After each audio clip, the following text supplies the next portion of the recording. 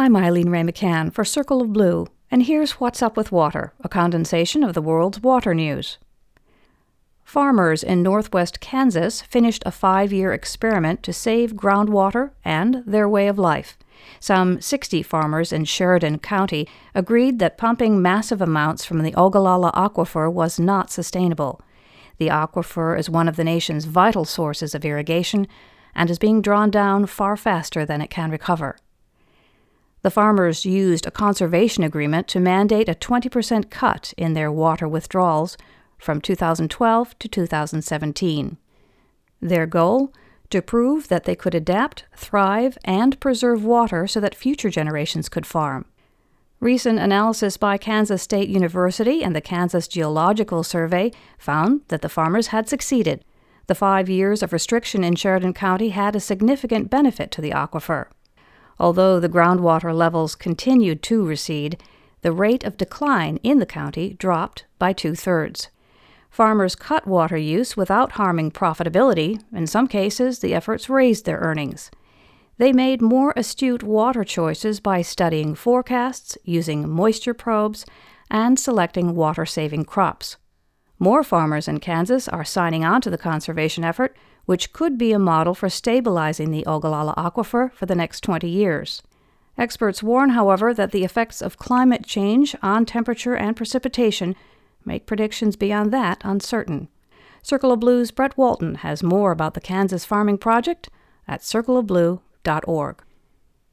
In a related story, altered farming practices and other measures aided the return of seagrass to the Chesapeake Bay.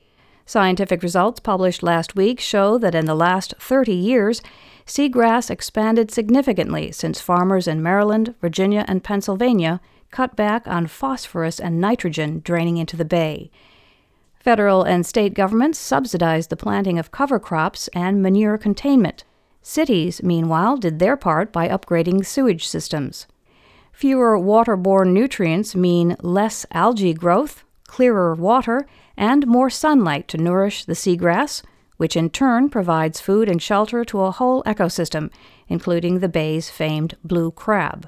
Scientists are encouraged, but warn that some parts of Chesapeake Bay are still in very poor condition, while the Trump administration proposes to cut funding for cleanup efforts by 90%. In South Africa, Cape Town officials predict the city will not see day zero this year. Extreme efforts to conserve dwindling water reservoirs may work until the rainy season. However, if the rainfall is as low as last year, day zero could come early in 2019. In Australia, water regulators in New South Wales are poised to prosecute a number of landowners for stealing water from the Murray-Darling Basin, the country's largest river system. The landowners claim that they acted within their legal rights. The regulator, Water NSW, has come under fire for being slow and inaccurate. Its move to prosecute for water theft comes 8 months after the Australian Broadcasting Corporation made the situation national news. The state's ombudsman says that the regulator gave him numbers about enforcement and prosecutions over the last 15 months when it had not taken any such actions at all.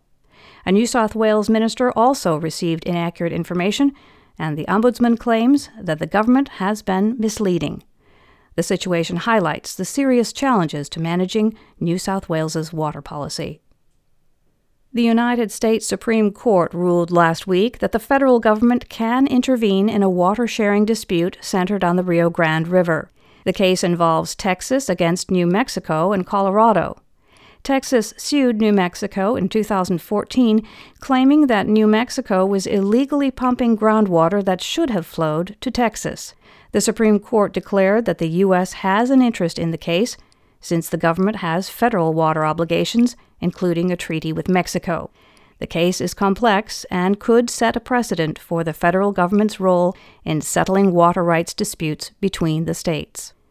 In Somalia, climate change is bringing conflict to the pastoral culture that supports 80% of the population. A recent report by the charity Oxfam cites increasing evidence that climate change means more frequent and severe droughts.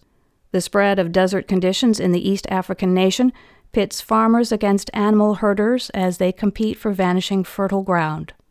For thousands of years, nomads have traveled to grazing sites with their camels, goats, and sheep, but now millions of Somalis have lost their livestock and their livelihoods. The people end up in makeshift camps, and the mixture of drought, desperation, and guns is inflammatory. This scenario is particularly acute as Somalia urbanizes, and the traditional life that sustained communities falls victim to changes in climate. And that's What's Up with Water. We'd like to share what's up where you are. Tweet us with your water news at Circle of Blue #WhatsUpWithWater.